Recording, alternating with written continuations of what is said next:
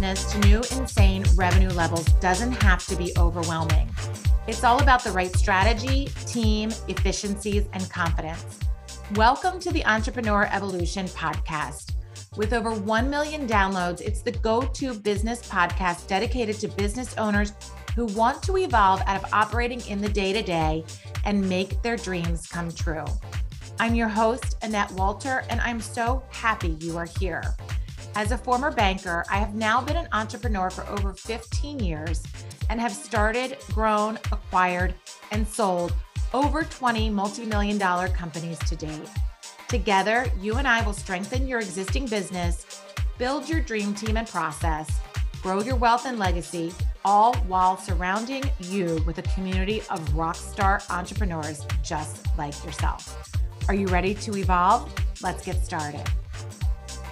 Hi there, entrepreneur. Welcome to this week's episode of the Entrepreneur Evolution podcast.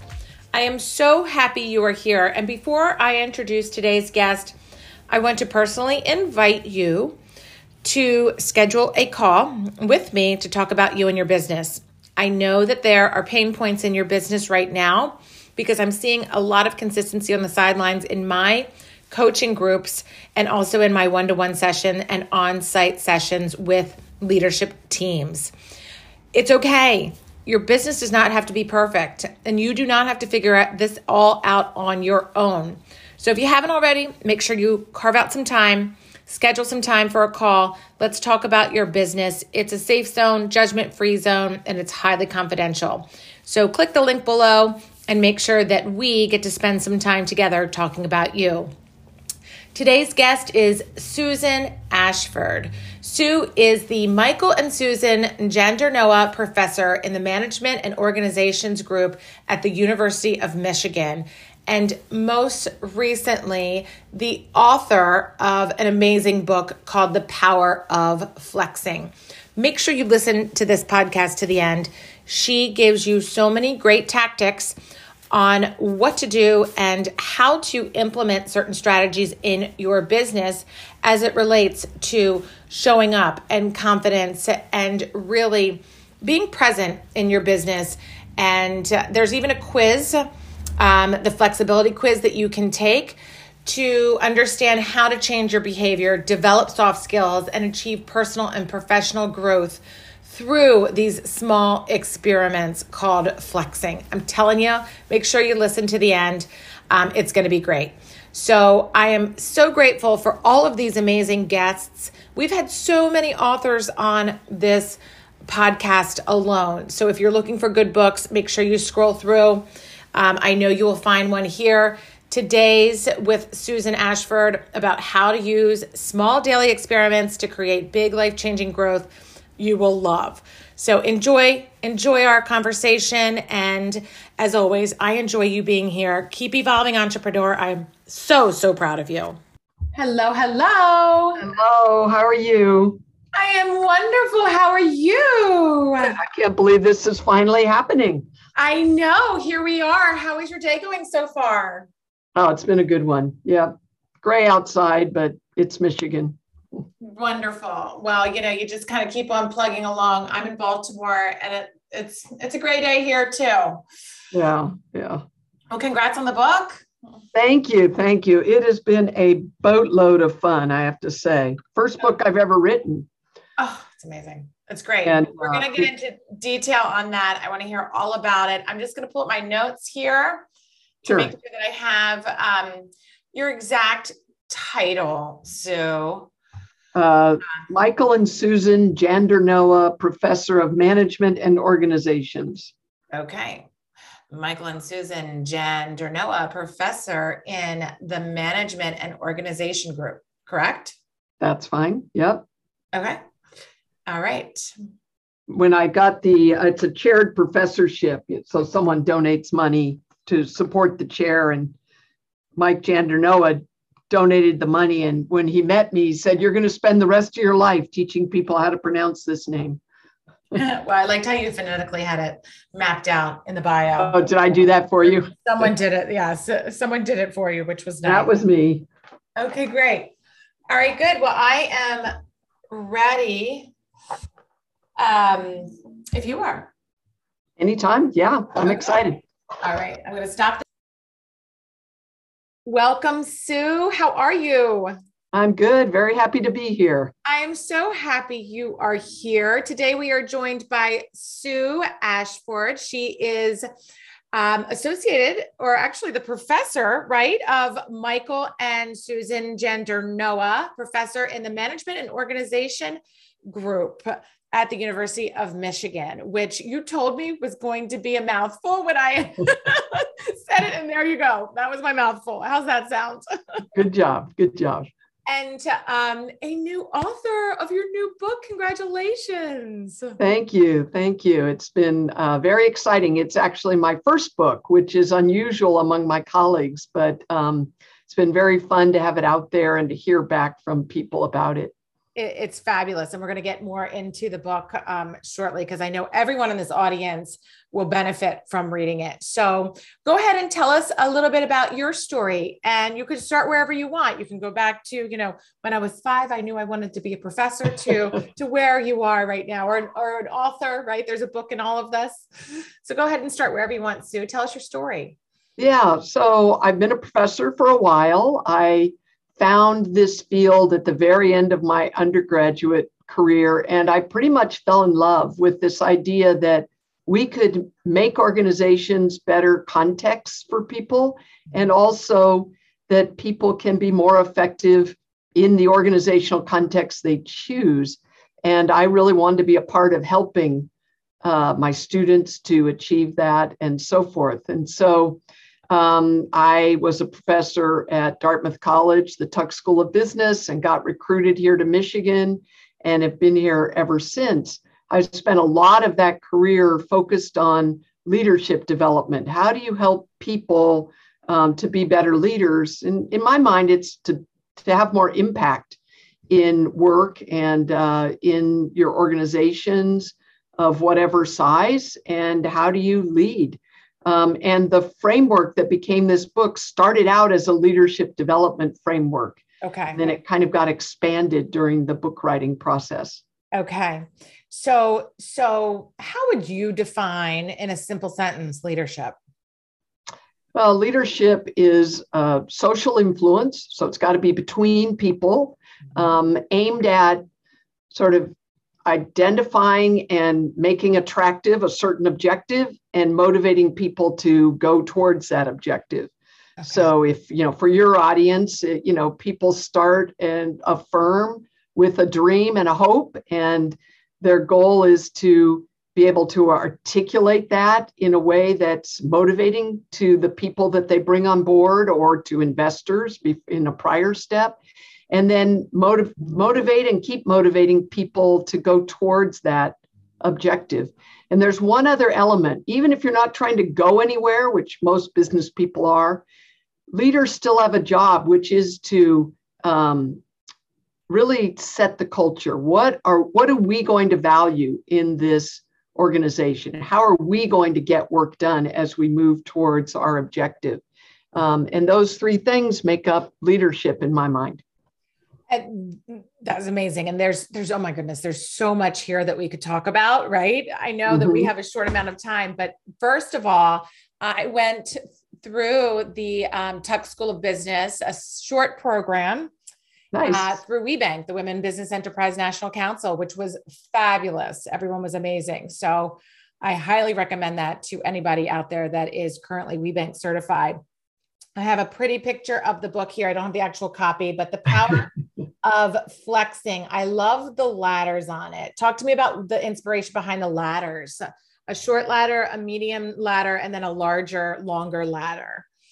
Yes, we argued over what graphic would be on the cover. The subtitle it's the power of flexing, and the subtitle is how to use small daily experiments to achieve big life-changing growth, which has got a lot of hyperbole in it, but it's really about how can you flexibly incorporate your own growth into your personal agenda. And so the ladders, they don't really represent flexing very well, but they do represent growth. How can we be a different person today than we were yesterday, all with the aim of growing into our best self for whatever we're trying to achieve in life or in work. And as a business owner, I get that question all the time. How do you do it all? How do you really get, run two companies, have a family, da, da, da, da, da. And I honestly, it all starts with me getting better every single day and exercise and mental and all of that. So tell us some of those tricks of the trade in there. Nice. In the books. Give us some technical stuff. Yeah, I felt like we needed a different methodology for leadership development, whether you're in a big organization or trying to run a small organization. A lot of our methodologies are sort of what you experience at Dartmouth. We identify high potential people and we send them off to programs. The problem is two things. One is we need more leaders in more places than just those high potentials. We need to really sort of build the leadership of all our people. And second, most people can't take time out and go somewhere. So I really applaud you for doing it. And so what I was trying to develop is, what are some techniques that you can use? I call them practices you can use to grow from what you're already doing anyway, because no one has time to add something new to their agenda. So I tried to come up with practices that would allow you to grow from the experiences you're having anyway. And if I could go on, it all starts with this idea from the leadership development area, which they call the 7-20-10 rule. And it's not really a rule, it's an empirical finding, but they talked to people very high up in organizations who were considered very effective. And they said, how did you learn to do what you do? And they said, 70% I learned from experience. The experiences I was having, building an organization, managing a team, and so forth. 20% I learned from other people, either observing others or having someone, mentor you. And only 10% I learned from books and classes. And I thought this was great. The world loved this. And the world said, academia, figure out what are the characteristics of experiences that really teach people a lot. And we'll put our high potential people in those, which they started to do. But there's nothing inherent in the process. There's nothing inherent about being in an experience that means you learn anything from it. So where I started was experiences don't teach, you need to learn. And so what are some practices you can do that allow you to learn more from the experiences you're going to be having anyway about yourself, your personal and interpersonal effectiveness, so that you can be a better leader? And then during writing the book, we said, well, a lot of people want to be more personally and interpersonally effective, whether you're a parent or a sibling or a member of a church or synagogue or a community member trying to be more effective.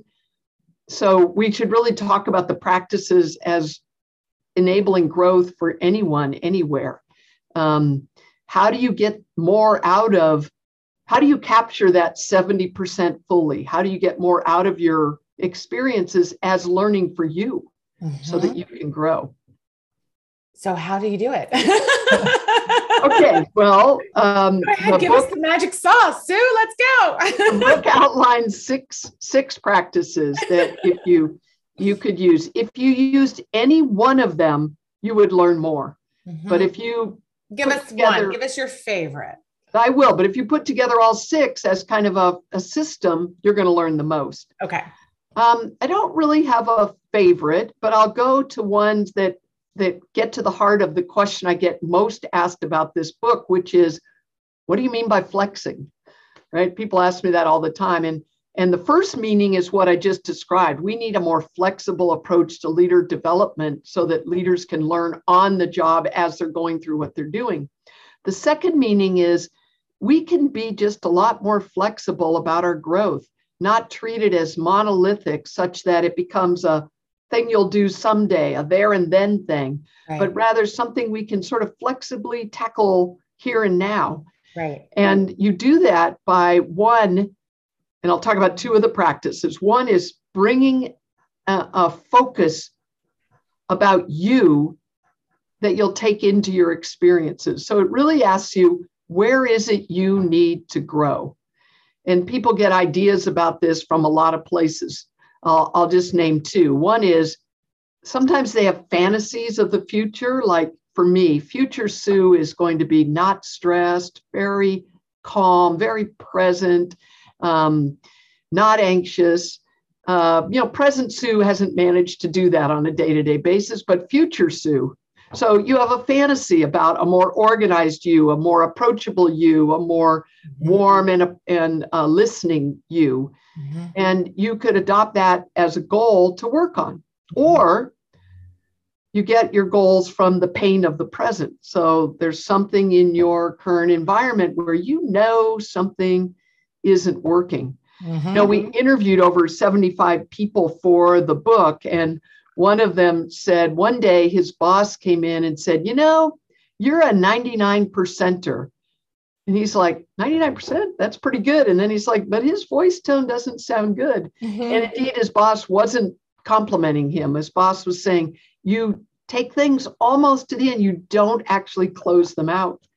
Mm. And, when your boss brings up something that directly, that is the pain of the present. It's like, okay, there's something I'm not doing that I need to do. So what you can do is once you've identified that thing, you can create it take it on as a goal to learn and grow around in the experiences upcoming. So I can give you an example. So Simon was about to start running a task force. It was going to last 9 months. Okay. He was in a very humanistic organization, very people-y, organization. And he said about that time, one more person than was comfortable had described him as formidable. Mm-hmm. And he was like, this is not good. Like people, I'm in a people-oriented company, and if I'm formidable, I'm not going to be approachable. And so he set a goal to try to become more approachable. And he decided he was going to work on it, doing what he was going to have to do anyway, run this task force. Mm-hmm. So that's the first practice. Create more of a focus around you that you can take with you into the experience. And then the second one is kind of the heart of flexing, which is try some experiments. Mm-hmm. You don't have to sort of go into therapy for months and months, figure out what it's all about, and then voila, you could change. You could decide, I'm going to try 3 things in this set of experiences I'm about to have for Simon running this task force. I'm going to see what makes a difference. Mm-hmm. So Simon did set 3. Mm-hmm. He decided, we have a lot of meetings, like let's say once a month. He goes, I'm going to come early and greet everybody when they come. Mm-hmm. That way, we have a personal connection, and they'll feel like they can raise issues with me, come to me with any concerns. Right. He said his normal pattern would be to literally wait until the time, then rush into the meeting, like start the task right away. But this forced him to, make more connections with people, hopefully move the needle on his approachableness. Yes. Second is he decided to sit on the side of the table, not on the head. So to move away from the power position, which kind of creates a barrier, and be more with the people, so that the junior members on the committee maybe would feel less of a distance. And the third was probably his most powerful experiment, but it was also the most simple. He decided to smile more. Mm-hmm. And he realized about that time that his resting face was probably not as bad as the one that just went through your listener's mind based on right. But it was a somber, serious face. He might be thinking very warm, caring thoughts, but it didn't get to his face. Mm-hmm. So he decided to smile more. So then you go into your experiences. You've got these experiments you've decided on. And then there's other steps, but now you're trying something new. You're out of your comfort zone of your usual habits, and you're just going to see how it goes. Mm-hmm. So that's what he did. That's kind of the heart of the power of flexing, which is getting more out of your experiences by creating a focus of learning for you and also trying some new things. Absolutely. And I love how you simply illustrated that. And they are simple things. It's not taking off and having to hibernate to complete your MBA, right? It is basically things that you can start to flex on the daily. It's great. I love how you put that. Yeah, I say it's like change doesn't have to be monolithic. You can start working at it from the edges, and pretty soon you've carved out really the person you want to be. Right.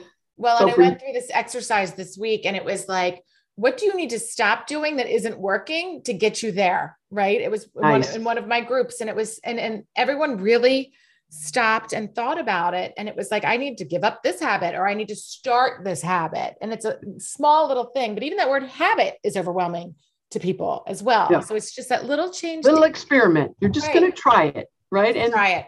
And then you lay it down if it doesn't work.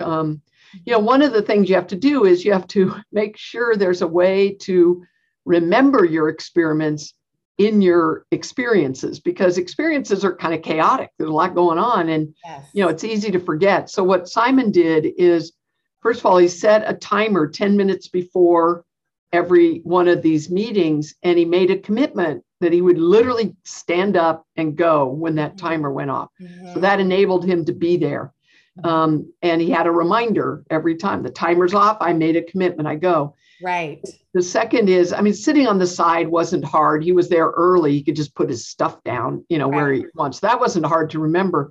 And for smiling, he did something I thought was pretty clever. He just put a little Post-it with a smiley face on his materials for the meeting. And, it's pretty unobtrusive. If someone asked, he'd say, oh, my kids do that, but he would glance down and I want to smile more, and it would remind him. Absolutely. I have that literally right here. Where the camera is. It's like my reminder.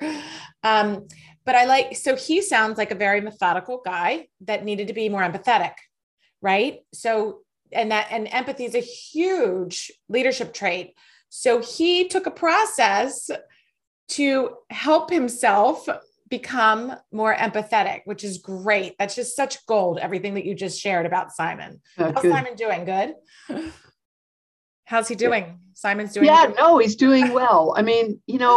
There's a apocryphal story that says if we all took our issues and wrapped them up in wrapping paper and put them in a circle and we all sat around and picked a box, we'd probably pick our own box once again. Our issues stay with us as our issues. Right. But and sometimes we're back there again, where somebody, calls you formidable when you want to be approachable. But I look at it as, don't think of that as a failure. Just think of it as you're visiting again. But you want to make your visits shorter and farther in between. But chances are, sometimes it'll fall back and, but simple reminders just kind of help you to sort of remember, that issue's still with me. One of the steps towards the end is reflection, right? Where you reflect on, do I kind of have this down now, or do I need to keep working on it? And I think about the people that you talk to, entrepreneurs, they are so crucial in any environment they're in. Every action and inaction on their part is mined for meaning by everyone around them. I have a comic I like to put up that shows the boss sitting at the end of the table, and the boss, has a thought, but everyone has a thought bubble around the table. The boss says, I wonder if we're running low on pencils. And around the table, everyone's like, oh, he hates me. I'm too old. He's going to fire me. The company's going on.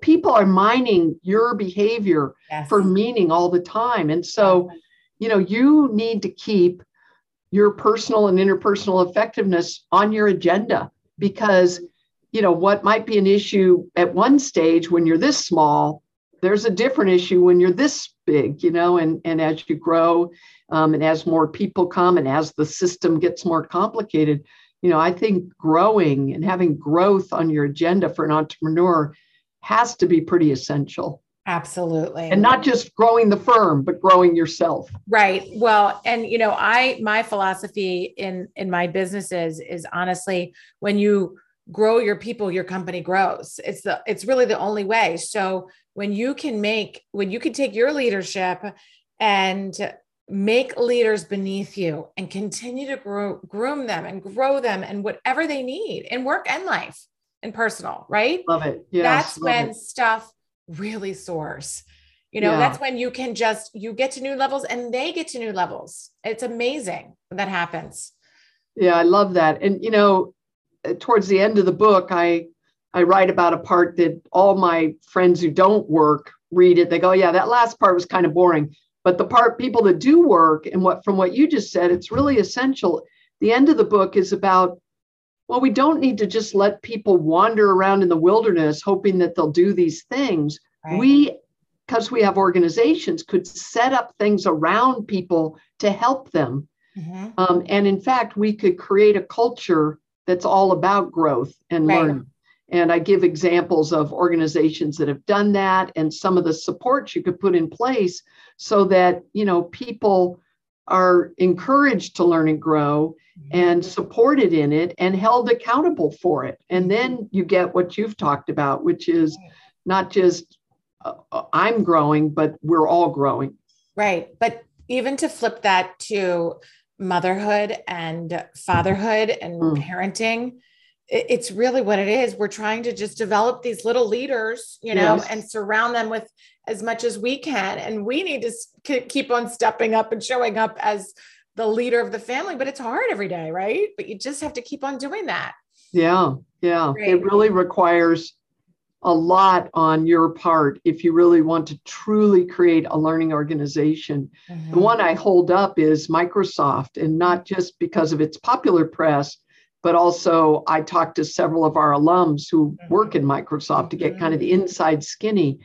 And they had a new CEO several years back now who really believed in learning and growing. And he really put that on he said, I want to create a not a know-it-all culture, but a learn-it-all culture. And he really put that on the agenda to push that all the way down. Some top managers left, some stayed. They started doing practices like, you go for your quarterly meeting with your manager and they ask you now, well, how have you personally grown since we last talked? Mm-hmm. Well, it turns out if someone's going to ask you 4 times a year, you're going to start paying attention to it. Mm-hmm. But one thing happened early in his tenure. He made a big gaffe, very public gaffe. Mm-hmm. He basically, in a conference, a woman asked him, how should women do better at, their salaries, and reducing the pay gap. Right. And he said, women really shouldn't do anything. They should just trust the system and the system will take care of them. And you can imagine this did not go down well in the public media and so forth and among his own employees. Right. And so, I remember talking to one of our students who said, I'm going to go to Microsoft. I go, you really want to go there? That CEO, said this. And she said, no, you should look at what he's done after. Right. What he did after, which was to really own up to the mistake, talk about it publicly with people in lots of fora where he said, I needed to learn. And that, and it wasn't in a patterned way. It really was in a sincere way as reported by my student. So she felt comfortable going there. She didn't feel like, he wasn't a guy who didn't get it. She felt he was a guy who needed to learn and showed that he had. I like that, the learn it all culture. So Sue, let's bring it back to you. So what are you learning right now? Where are you growing? If you have those moments where you feel like you need to improve, what's your go-to phrase or mantra to keep you going? Yeah, my thing now, one of my friends was visiting and walked around with me for a day. I do errands. And we just chatted as we did it and we had lunch and did more. And she listened to me for a day and she said, Sue, you need to make more of your have tos want tos. And I'm like, what do you mean? She goes, well, you always say, well, I have to go here and I have to do this and then I have to do that. And she said, if you made it I want to, it would help you with what I'm working on, which is doing what I've committed to with joy. Mm-hmm. Because I often commit to something And then as I'm doing it, it feels like I have to. Mm-hmm. And yet I wanted to do the thing. I wanted to write a book. And so I started this practice with the book. I committed to writing the book with joy. And those two words really changed a lot for me. And they do in my day-to-day life. You know, what do I get to tackle today? Right. Is different than what do I have to tackle today. That's it right. Shifts your perspective, and it's been helpful to me.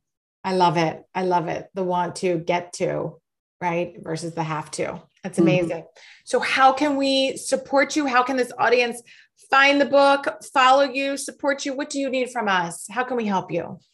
Well, two things. I have a website, susanashford.com. You can take a quiz to see how good you are at flexing, just sort of naturally. I like it.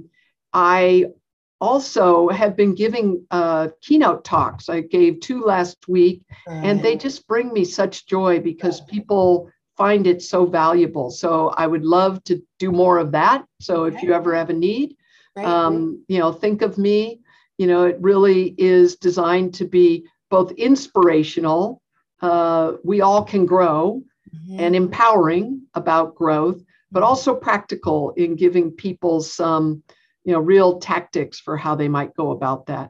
Wonderful. Wonderful. Well, congratulations to you on your continued learning journey, on everything you get to do and want to do, and on the book and everything. I can't wait to get my hands on it. Thank you so much for sharing your time and your story here with us today. You're welcome. It's my pleasure. Wow. What an episode. Did you learn something new? I hope so. I am so happy you were able to be here with us today. I'd love to hear from you. Leave me a review and I will be sure to read it and respond to you. Also, if you'd like to email me, my email address is yourock@iEvolveConsulting.com. Hit subscribe, and every Tuesday you'll get notification when the next episode drops. We really have some amazing interviews and tips in the future. Anything you need, I'm here for you. I want you to keep your momentum. I want to help you stay accountable. I want you to stay inspired. I want you to evolve. So please let me know what you need, and I'd love to hear from you. Take care until next time.